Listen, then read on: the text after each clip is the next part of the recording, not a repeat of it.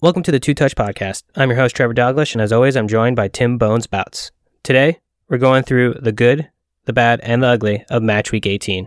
A short slate of games, mainly with teams that had a game in hand. The results definitely started to clear up some of the log jams in the table. Then, as always, we wrap up the episode with a Match Week 19 preview. What matches we're looking forward to the most, and the bets we're eyeing for the weekend. This is episode 16. Let's get started.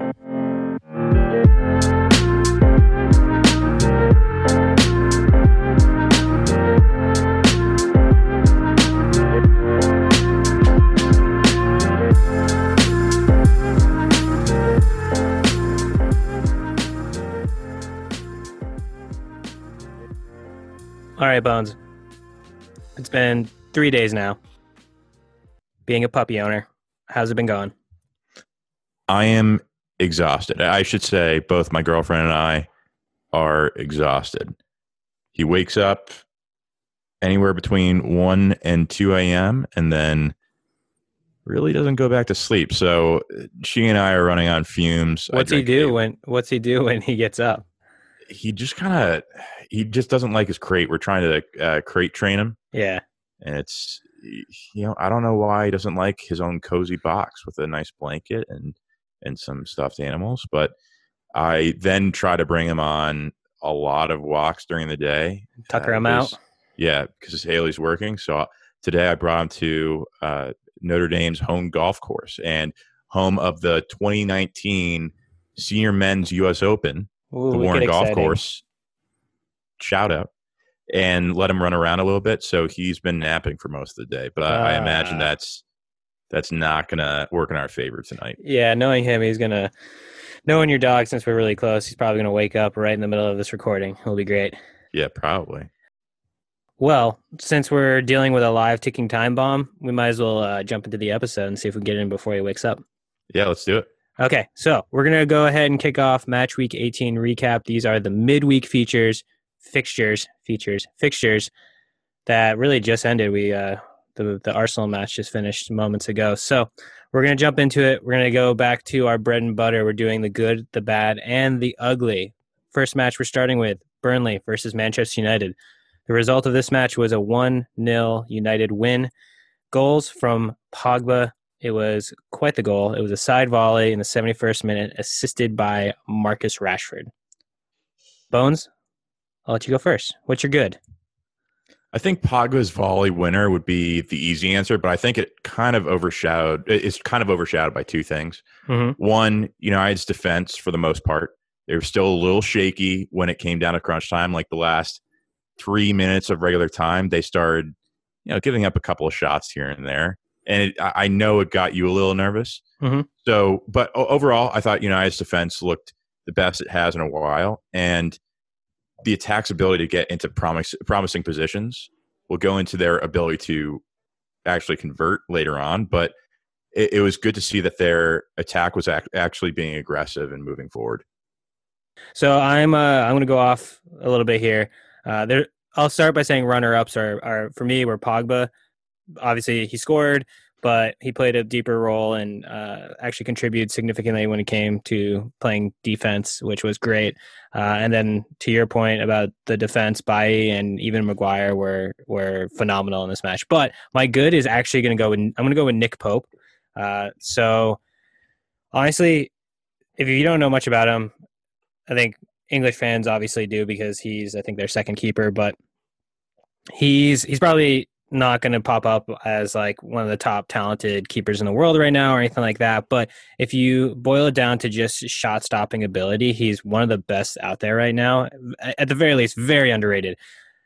Last year, I'm pretty sure he led the league in clean sheets while playing for Burnley. And I think he was also league leader in saves. So that tells you that it's not like he had this stout defense in front of him protecting him to get those clean sheets. It was a lot of hard work by him. And in this match, I think a lot of it was attributed to Manchester United's shot selection. They did settle often for outside shots, but man, he was a wall, and he was gobbling up everything. And really, the only breakthrough was Pogba's volley, which was well executed by Pogba, but there was a significant deflection on it. And if you look at the replay from the camera view behind Pogba looking towards Nick Pope, Nick Pope was in the right position to make a save. If there wasn't a deflection, there's a very good chance he could have done so. And if Burnley had gone away with a point in this match, it would have been because of Nick Pope. So I thought he was phenomenal. I would generally agree with you. I think that he, being on Burnley is underrated for his shot stopping ability because Burnley just isn't good. They haven't been good. Right. But I think that United definitely helped him out a little bit. And that's what I'm saying. They settled for outside shots for sure.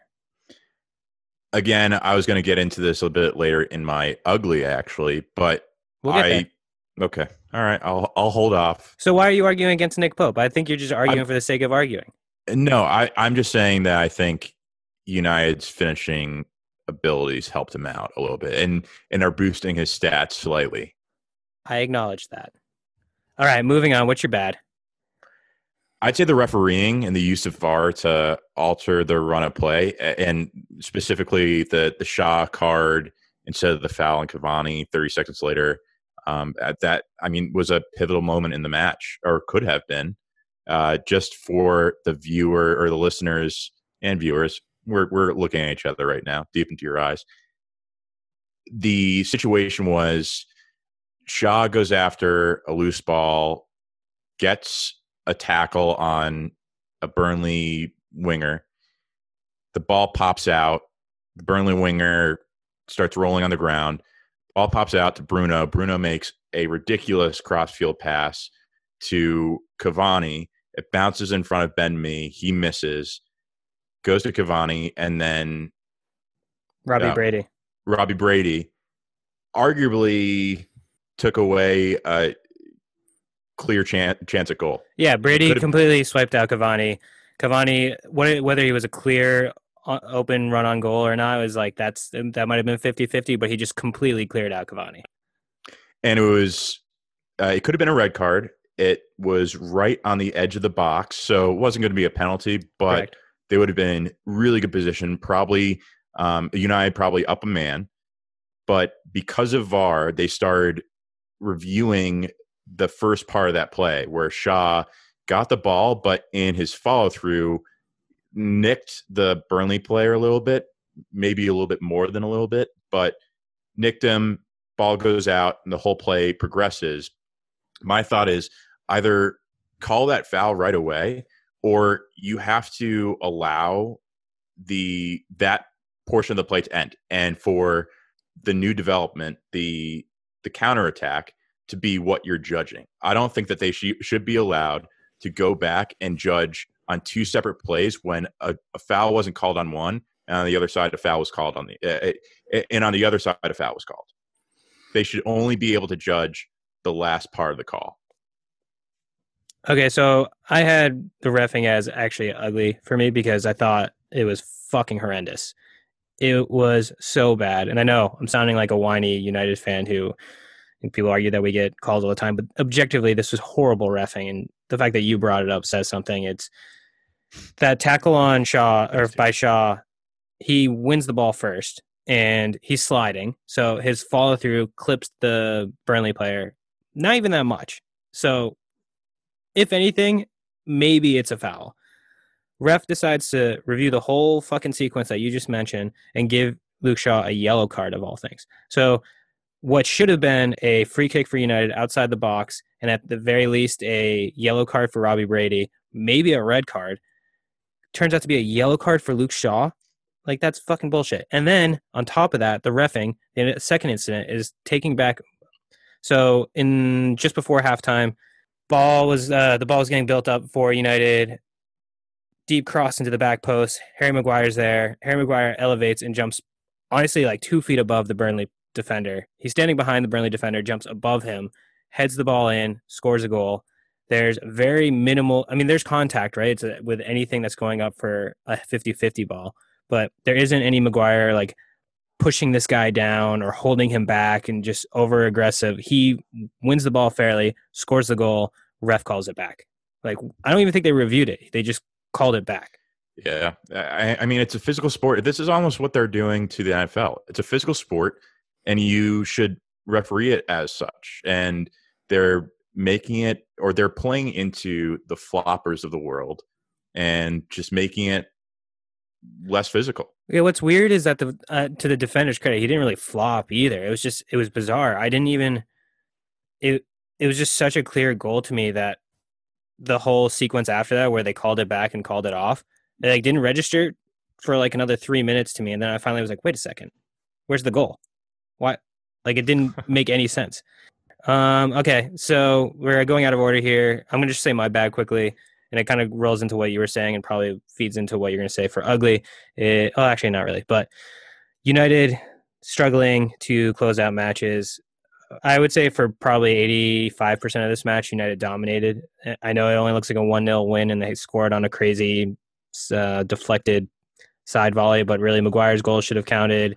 And they had other opportunities. Like I said, Nick Pope made a ridiculous save off of Martial, which I think you'll get to. But the last, I don't know, 15 minutes of the match, Burnley looked like they were the better team, just onslaught of shots on attacking United, and United kind of just sat back, and they didn't need to.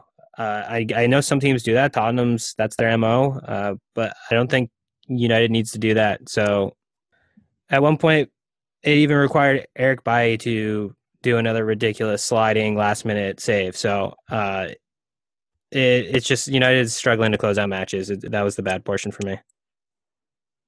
Yeah, and that's kind of what I was alluding to in my good. I thought their defense was strong for the majority of the match, but it gets dicey at the end of the match, and I don't know how they improve or correct that, but I know you sweat a little bit every match. Okay, that summarizes my bad. It was just more of United not being able to close matches. I mentioned it in previous episodes, but all right. Finally, ugly. What's your ugly?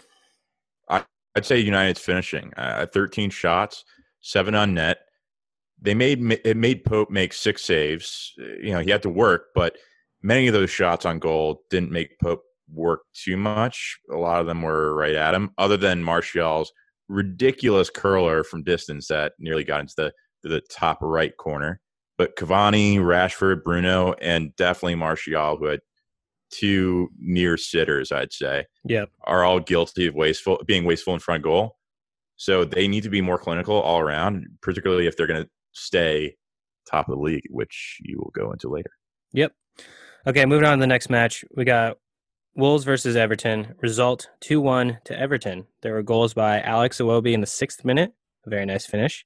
A goal by Ruben Neves in the 14th minute for Wolves to even it up. Another nice goal. A nice little volley. And then the match winner, 77th minute for Everton, Michael Keane wins it. So for me, I'm going to start it off good. I'm going to go with Everton's adaptability. And what I mean by this is at the start of the season, you could look at Everton. They came out hot at the start of the season. They had a very strong starting 11. The combination of new signings with James, Allen, I think Decore was Decore this year. Yep. And then the major step that Calvert-Lewin made as far as development. And you could argue Richarlison with a new role, how he kind of embraced that. So their front 11 or their starting 11 was never a doubt quality wise, but it seemed very thin. And I immediately, especially with the tough schedule this year and how everything's sort of there's a match every three days or whatever. I just expected them to drop off at some point because of their lack of depth, but they've had injuries and they're still squeaking out wins. And specifically this match against Wolves. Wolves are obviously not what they were last year, and themselves are dealing with a lack of depth and injuries, but they're still a solid team, I would say. And Everton was without James, they were without Calvert-Lewin, Richarlison, and Allen for this match. And they put out a weird starting 11 where they actually had James and Sigurdsson starting up top, which is neither of those two natural positions. And they pulled off the win. So, I thought that was super impressive. Again, competition is not the greatest. If Wolves are healthy, it's a different story, but it doesn't matter. It's on the road. It's a big 3 points. They keep winning. So that was my good for this match. Yeah. And, Everton going into this match, we were talking about how Everton's kind of Jekyll and Hyde. You don't necessarily know what you're going to see game in and game out. And as you said, this was a very strange lineup to roll out, particularly against a Wolves team that is super young. And because of that, I think it's just more capable of just rolling with the punches that is the injury woes that they have, and having relatively fresh legs. But I just still think that Everton's too much of a Jekyll and Hyde team. It's not going to be every day to in general continue to get these wins. I mean, well, let me go into my good, and then I think part of it will get a little bit more apparent. So, okay, yeah. My good was the first 30 minutes of the match. Both teams were decisive, lively, and really creative moving forward. I mean, it was constant high octane entertainment, and all in all, a pretty good match. Ruben Neves looked like an absolute stud, and James had a really good match distributing, even though he was playing somewhat of a false striker. And then you had Andre Gomez coming on and making an immediate impact, ultimately with the winning assist. But it was a very even match, to be honest. It was 53 versus 47% of possession, respectively, between Wolves and Everton. I just think that Everton will, if they have to continue to line up like this, they're going to struggle because they're an older side than a Wolves. They're, I feel, a little less physical and aggressive. I think this was just a well fought match, but if they just don't have the legs to keep on grinding matches out like this, I think at some point they're going to start tailing off. I'm confused. What's your good? I just think the first 30 minutes of the match was good. Was really good, and then the rest of it was booty. I mean, the first 30 minutes was just really action packed. Yeah, I agree. I mean, 2 goals, lots of back and forth. I agree. So I don't disagree with your analysis or your opinion on Everton. I mean, they're kind of scraping the bottom of the barrel right now. That lineup's iffy, but I think that just says, like, that's super impressive that they were able to pull off a win with this lineup and how they set up. So moving on, I'm kind of copping out here. I wanted to list a bad, but I didn't really think there was anything too glaring as far as what's bad, in my opinion, given the situation that both teams were in with sort of how thin they are and injuries and resting players and that sort of stuff. So I actually cheated and I gave another good. The good is Ruben Neves. You just mentioned him. He scored a phenomenal goal. It's sort of an uncharacteristic goal for him. He's a deep-lying defensive midfielder, and he can hit bangers from outside the box, but he's rarely in the mixer and having kind of one-touch finishes, which was this goal. So that was obviously impressive. He had 4 shots total, 2 on target. As I mentioned, a couple of his shots were from outside the box, which are low percentage shots, but they're threatening almost every single time. So he's very good at that. He had the most passes attempted and completed for his team. His completion percentage was 91%. Tackles wise, 3 for 3, and he had 2 interceptions. So, I mean, I don't think he gets enough praise for how good he is. He's probably in the top 3 as far as defensive midfielders in the Premier League, and I don't think anyone recognizes that. And he's not like, he looks old. When you look at him, I would think that he does look old. Late 20s, maybe 30, but I think he's only 23 years old. So, I mean, this guy, he's kind of a stud, low key. So that was my cop out of a bad and gave a good instead. Bones, you got a bad? Yeah, well, I mean, also a slight cop out.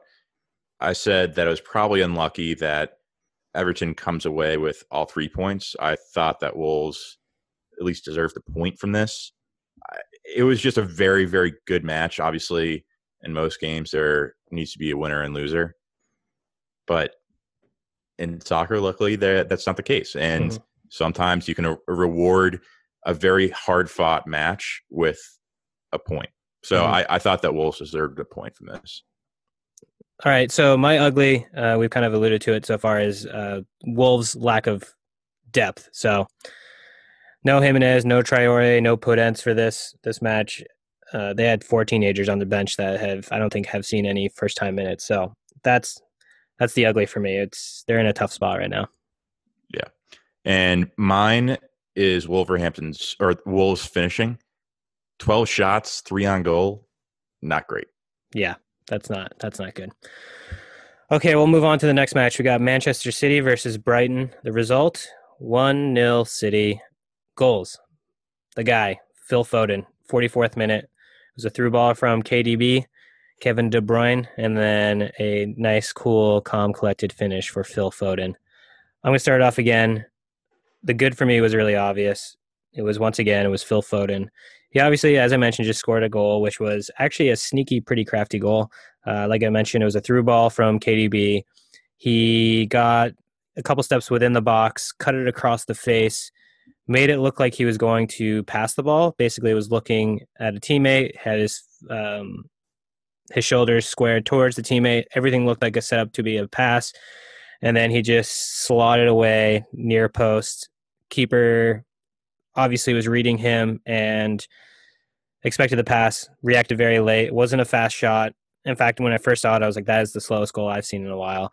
But once they slowed it down, you could see what was going on. It was pretty crafty. So good goal from him. But he was just involved with every attacking chance they had, really, whether it was a key pass to set up a potential assist or was a potential assist on his own. And he had a couple of good shots to go along with his goal. So I think, without a doubt, it was Phil Foden was very good for Manchester City. And it looks like we're in agreement here. I'd like to start off by saying City looked pretty deadly going forward and even decent in the back, so very similar to my praise of United. But the star of the match is Phil Foden. It looks like he's settling back in, and his winner was a very good piece of skill with his off foot, may I add. And he's really composed, particularly for his age. It's rare to see that. And, it's probably Mason Greenwood and Phil Foden that hold that crown for the youngsters. Mm, gotcha. I like hearing Greenwood's name, even though he hasn't been doing much this year. Okay, my bad will go against the grain a little bit, apparently. So you mentioned City's attack was good. I thought it was bad. The reason why was, and it's kind of, well, I don't know if it's ironic, but it sounds hypocritical because I just praised one of their attacking players so much. But outside of Phil Foden, there wasn't much going on. So the stats were they had 16 shots, which is a boatload, right? 6 on target, which is definitely an improvement, but they rarely really challenged the keeper. They got into good positions that are definitely high conversion rate positions. The XG was decent, but they would just hit it straight at the goalie. They had one shot. The one exception that I can think of is a Bernardo shot that hit off the post from inside the box. That's sort of just a little bit, an inch or two to the right. That would have gone in. So that's a little bit bad luck. But otherwise, hit him right at the keeper. And it's just weird. I mean, they scored only one goal. I just don't think their attack is back. I think a lot of people are saying, okay, now they figured it out. They're scoring goals again. Phil Foden's in the lineup. It's getting much better, but they're still kind of struggling. And like I'll give them credit. The shots on goal are up, so they're definitely getting in those positions and having good good opportunities. But the conversion, the final step is still not there. And who's very good at that is Aguero. So I still think they're missing him a lot. Yeah. And when I gave them praise, or when I gave their attack praise, it was for their ability to get forward and get in those positions, get those opportunities. Got it. But my bad is City's finishing.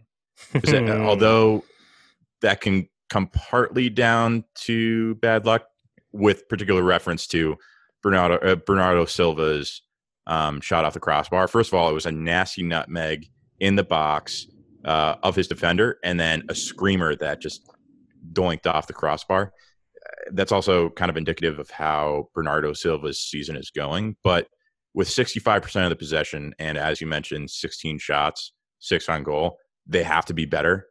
And honestly, because of how wasteful they were, Brighton got into some really good positions in the second half, had some opportunities to at least draw level. And so in some sense, it's unfortunate that they weren't able to get a point out of this because City's got to be better. Yep. Yeah.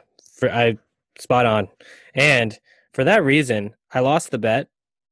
I mentioned in the last episode, I was going to I took draw plus 650 here, but I still like my thought process with it. I think that was spot on. Obviously, it's not the result I want, but my justification was I don't think City's attack has quite clicked yet. And I think Brighton, I was assuming that either Welbeck or Mape were going to be playing. I don't know what their story is, but even without them, Brighton had a chance to steal a point a couple of times late in this match. So that was my thought process. That's why I thought plus 650 was pretty tasty. Obviously, it didn't work out in my favor, but to the points that you just made, that's why I went with it. Okay. You know what? I'll let you go with ugly. Why, thank you, bud. Yeah. Raheem Sterling's miss PK was one of the worst misses I've seen in a long time. Yeah, that's actually what I have too. It's too easy. Yeah, absolute field goal right through the uprights. It was like, dude, what are you doing? Yeah, it was ugly. All right, we're gonna move on. Next, we got Tottenham versus Fulham. Result: 1-1. Goals: Harry Kane diving header in the 25th minute. It was beautiful. Beautiful cross by Reguilon to a diving Harry Kaner. Textbook. But then Fulham came right back. Well, not right back. It took them a little bit of time. The 74th minute, Ivan Cavallero ties it up. That's how the match ends. So, Bones, I'll let you take the first one. What's your good? Well, it was an entertaining match. It was fairly even with a 52-48 split in possession, Tottenham, Fulham, respectively. And shots on goal. It was, each had 15. Tottenham had 6 on goal. Fulham had 4. But my true good is Alphonse Areola. I thought he had a great game. He's definitely trying to show out for a big contract when in a top destination. When his loan move to Fulham is up, he goes back to PSG and they inevitably try to sell him. So, hats off to him for making the best of a tough situation. Got it. All right. My good, just blanket good for Fulham. So this match wasn't supposed to happen this week. They had originally it was supposed to be Tottenham versus Villa. They postponed that match. Then on Monday, they tell Fulham, hey, you're going to be playing against Tottenham this week. So short notice for this squad. They come in, they get the point on the road. And what's interesting is that I didn't realize this, but they're now on a 5-game unbeaten streak. The only 2 teams that have better streaks than them are City with 8 and United with 11. So Fulham's been grinding out some, obviously not a lot of wins, mostly draws, but that's against some tough competition that those 1 points are big time values for a team that's currently sitting in the relegation zone. So I just thought Fulham were phenomenal. Like the stats you just read off, this was an even match. They deserved a point. It wasn't some fluke. It wasn't some late goal that steals that point. They deserved that point. So I thought Fulham was, I would say, great. Not even good. They were great. Wow. And this is quite a turn of events from the first couple of weeks when you're like, they are the most miserable team I've seen in the Premier League. I didn't say that, but I did say they were dog shit. So yeah, that's true. And I held out a little faith. I just, and we were talking about how big the 2 games in hand were for Fulham. Yeah. This is obviously a fantastic result for Scott Parker on the route Scott Parker to avoid relegation and, well, I guess avoid the sack and relegation. Yeah. So that's a good point. We basically said this is one of their game in hand. They had 2. We said that they needed to at least get 2 points from both of those. Looking at Tottenham, you wouldn't think they'd be able to get a point. Got a point. That's big for Scott Parker's job security.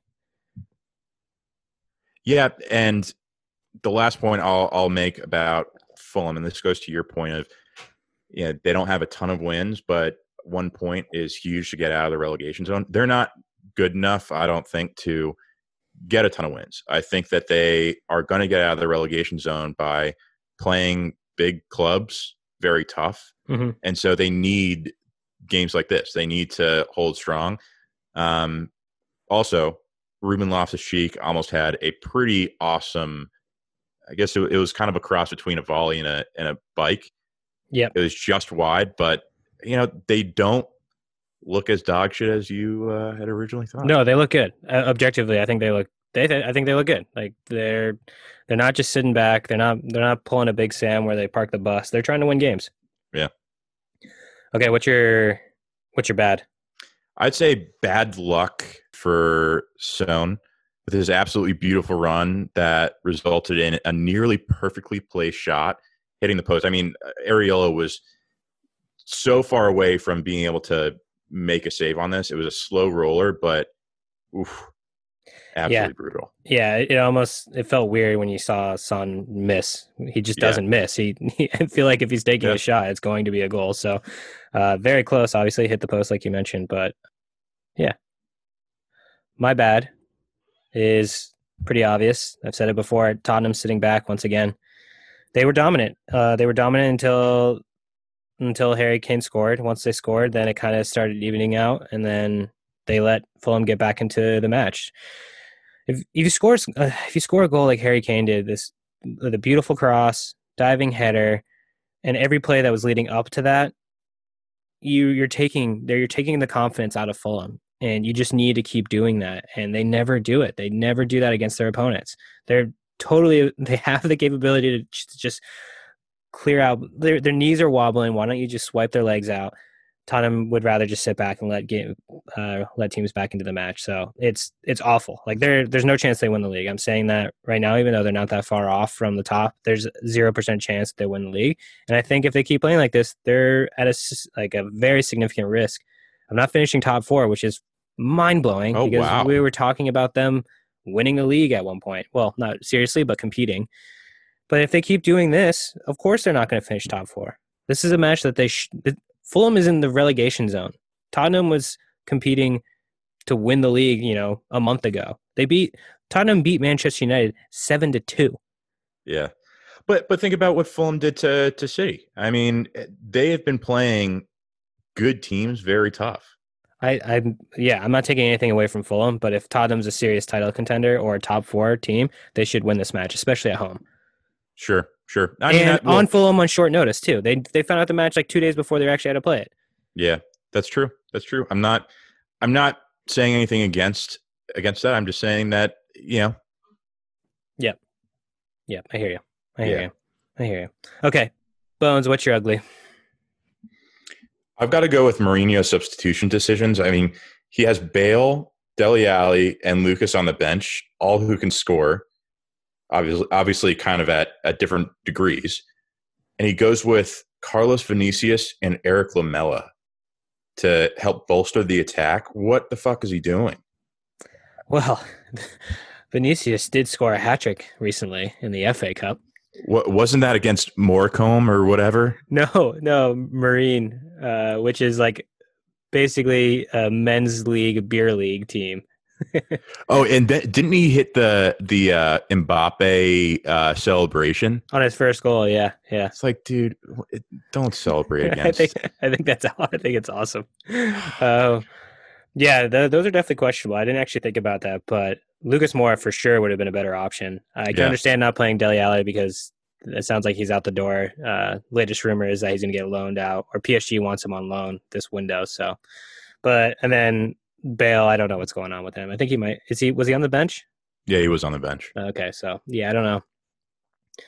My ugly is Eric Dyer's acting job. So pretty early in the match, he got tangled up with a player, fell down outside of his touchline, so he's off the pitch, and decides to literally crawl back onto the pitch and then start rolling around. And he knew he had to fake it. He needed to crawl back onto the match because otherwise they would have just started with him outside of the field of play and get his medical attention there. So it would have defeated the purpose of him trying to milk something. So yeah, it was pretty comical to see. Yeah, that's my ugly. Eric Dyer, you do better. Yeah, I also, it's interesting him playing as a center back. In previous years, he's been more of a central defensive midfielder. I just don't think he's that great. I don't know if I'll agree with you on that, but we don't need to go down that tangent. Okay. All right, we're going to do the quick hitters real quick. Other matches that we didn't touch on. So Sheffield United, we should have brought this up, give it a little bit more spotlight, but we didn't. They got their first win of the season, a 1-0 win over Newcastle. I lost money on this. I bet on Newcastle. The bookmakers had Sheffield United as favorites. Didn't think that was possible, but apparently the bookies can predict when Newcastle's going to get a red card and Sheffield United is going to get a PK. So how do they do it? They've got know. A hell of a crystal ball. Yeah. So big news, Sheffield United get their first win of the season. Very bad news for Newcastle. And then the other match of the week, just one more short slate. We got Arsenal versus Crystal Palace, and honestly, this was kind of a snooze fest. I think, honestly, Arsenal missed Tierney a lot. He didn't play. They rested him. He had some tight muscle situation, but really Crystal Palace leaves those wide lanes open, and that's where he feasts. So they probably could have used him today.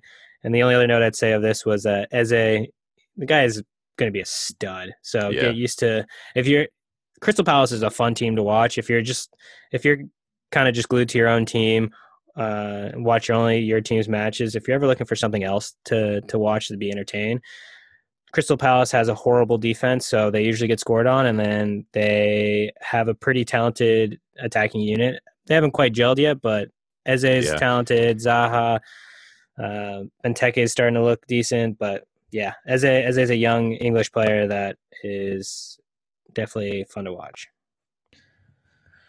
Okay, that's going to do it for match week 18. I'm going to take a quick break to just say, hey, if you're still listening and you've liked what you've heard so far, do us a favor, give us a subscribe. If you're listening on Apple, a review and rating would be huge. And if you're on Spotify, just click the follow button. It will be very helpful. We'll appreciate it. And it will allow us to keep on doing this thing. Before we get into match week 19, we got a feel-good story of the week. I'll let Bones take it away from here. Cool. So a Brazilian team named Chapecoense. It's a tough name to pronounce. I actually had to listen to a video telling me how to pronounce it in Portuguese. You may, or soccer fans may recall that in 2016, November of 2016, the plane carrying the club's players and staff, as well as journalists and a number of other pundits, crashed near Medellin, Colombia, where they were going to be playing in the Copa Sudamericana. And just to let you know, this is a Brazilian team playing in the top flight.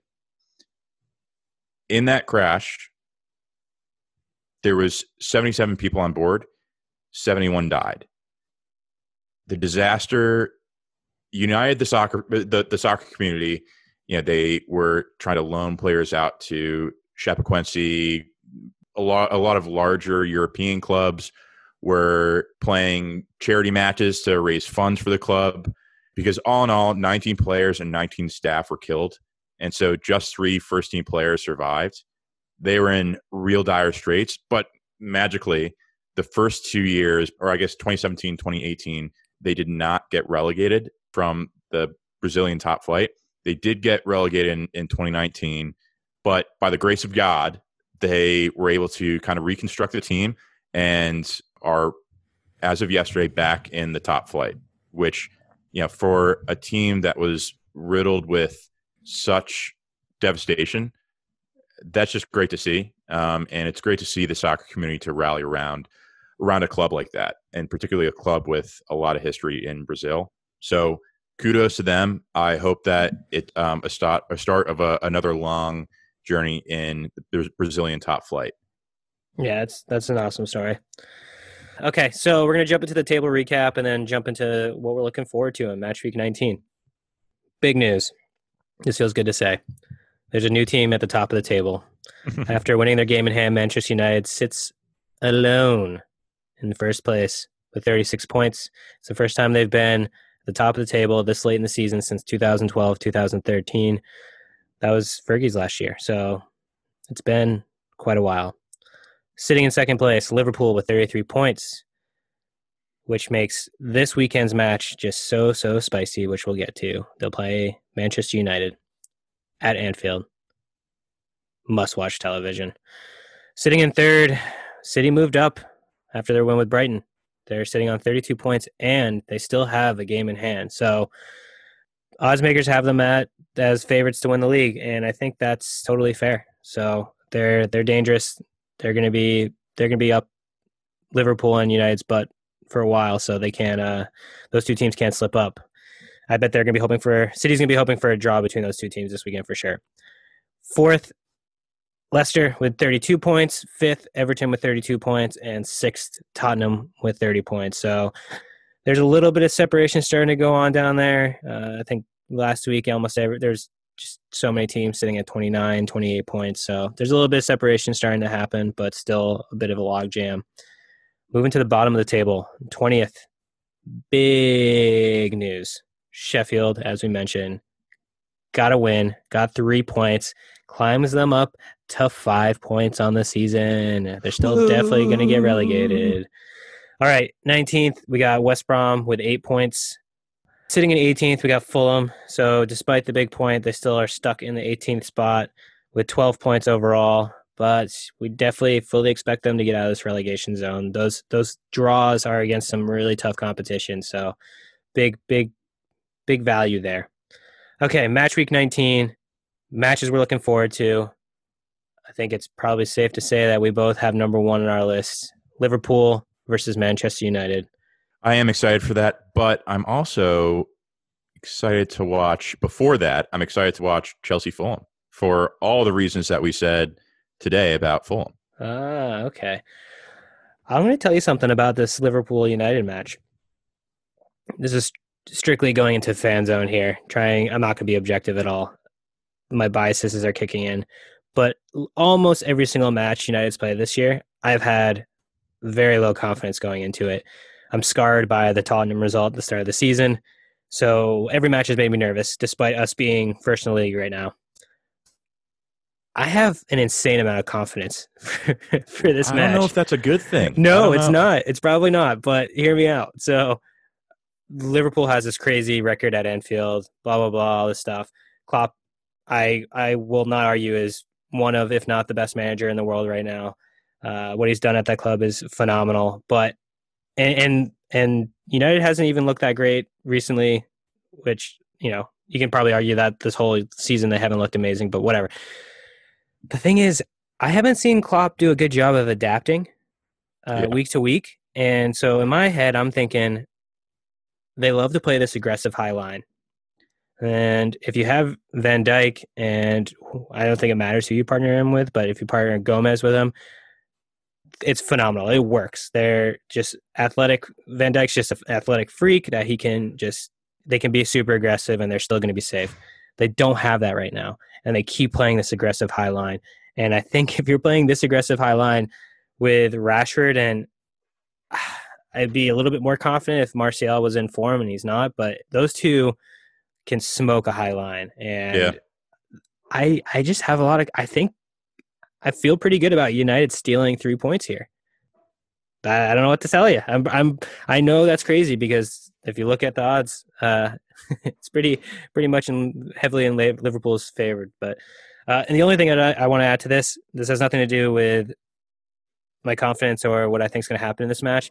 But there's been a lot of crying from Klopp recently about penalties that Manchester United have been given. When I say a lot of crying, there's been just one quote, and it was way out of context, talking about another match, and he just starts calling out Manchester United. And I actually sent this to you, Bones, just recently, but I want to share it with the listeners. And it's that if you take away all of United's penalties this year, they would actually be in second place, only 1 point behind Liverpool. Now, if you took all of Liverpool's penalties away this year, they'd be even on points with West Ham, sitting in 10th place. So Klopp saying that penalties are favoring United, well, there's a fact check for you, buddy. Okay, anything you'd like to add about Fulham and Chelsea? You squeaked that in there. It's not on my list, but it definitely is an interesting match. No, I think that it'll be interesting to see how Chelsea responds to kind of the mass criticism they've been taking. Yeah. Obviously, they got a good result in the League Cup, but we all know that doesn't really make a difference. I'd really like to see their true first team start gelling.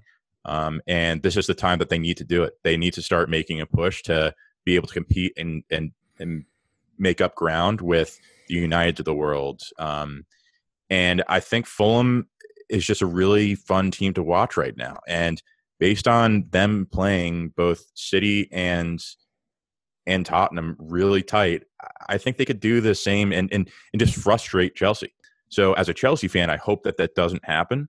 But, Fulham's a really, really entertaining team to watch right now. Yep.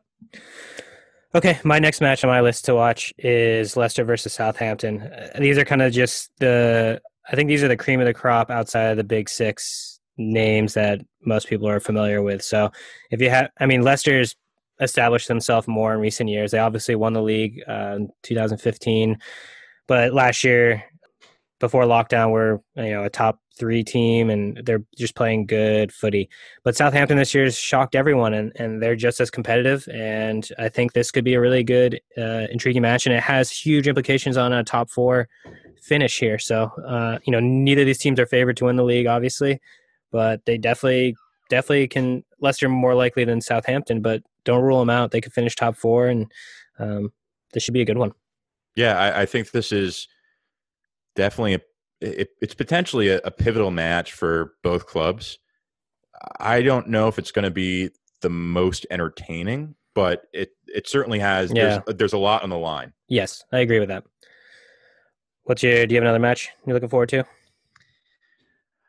I mean, I guess City Palace, just because. Don't sound too excited. Yeah, this is kind of a throwaway match. Palace could show up, and they could be really fun to watch going forward. And as you said, their defense sucks. So City may be able to put some goals in the back of the net, or some balls in the back of the net, whichever. Yeah. So it could be a high-scoring match, or it could be an absolute snoozer. Who knows? Yeah. No, I 100% agree with that. This is on my list to watch, mainly because I'll be watching every City match going forward, just because they are favored to win the league. So, however, because of my feelings of their attacking still not clicking, their defense is still a beast. But I don't know. I think this City, in theory, should safely win this match. But at the same time, I wouldn't be shocked if Palace makes it a little scary for them. Yeah, I mean, in theory, Newcastle, there was no circumstance in which Newcastle would lose to Sheffield, and I might have been wrong about that. So, things happen. Yeah. And I'll just note this, it's worth sharing in case people weren't aware, but probably the other match that would have been incredibly exciting to watch this weekend would have been Aston Villa versus Everton. But it's getting postponed due to COVID. Aston Villa is still dealing with a massive outbreak, so that match will be at a later date. Okay, before we wrap it up for this episode, we're just going to touch on some bets we like for this week. I'm going to kick it off. I'm going to start with Leeds versus Brighton. The odds right now are plus 106 Leeds, plus 270 for a draw, and then for Brighton to win, it'd be plus 245. I think this might be a Leeds dominant match here. I like the plus 106. I think it's a lock. Brighton, I think Leeds actually normally struggles against the lower tier teams because they kind of struggle against low blocks, but Brighton's a team that will try to come out and play you and try to get a win, and I think Leeds will run them into the ground and will get an easy win here, especially at home. So plus 106 Leeds is my lock. Well, first of all, I can't disagree with you on that. I think, not that it's a lock, but I think Fulham Chelsea draw at plus 370 could be interesting. It could draw me out. So just for the listener's edification, a home win for Fulham is plus 600. I don't see that happening. A draw is plus 370, and Chelsea's favored to win minus 195. So, based on how Fulham's playing right now, I could see them playing for that draw, and I could see plus 370 being a good odd to take. Yeah, actually, I have that on my list too. I saw plus 320, so if I can get plus 370, then I'm 100% taking that for a draw between Fulham and Chelsea.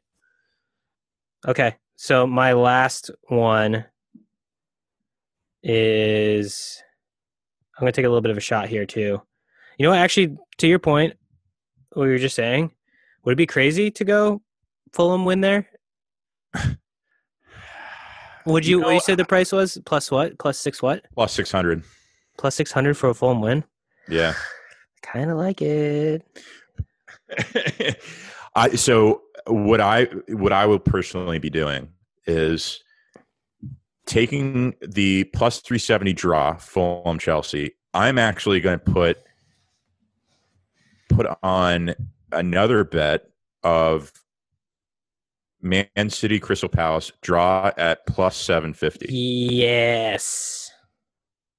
Yes. Again, I don't think that Palace is going to win, although the odds of Palace winning are plus 1,800. Yep. Yeah. Even that, despite those odds, and obviously they're saying it's nearly impossible that that's going to happen. I've got to agree with them, but based on what we were saying about City's offense still not necessarily clicking, they're being pretty wasteful in front of goal, and Palace being able to counterattack with the best of them, I don't see anything too wrong with the plus 750. No, it's not out of the question bet for sure. Yeah, I'm actually going to take that. I'm going to do draw between City and Crystal Palace. All right, anything else for you? Those are my three. So my lock is Leeds plus 106. I'm going to take a Hail Mary a little bit with I might take Fulham plus 600 to win. Ooh. And then I'll take the draw plus 700 with Crystal Palace and City. All right, that's going to do it for episode 16. If you haven't already, go and find us on Twitter at TwoTouchPod. That's where you'll be able to hear about any new episodes or blogs that we publish and post. So that will be your best way of noting what's going on. For Bones, I'm Trevor. Thanks for listening.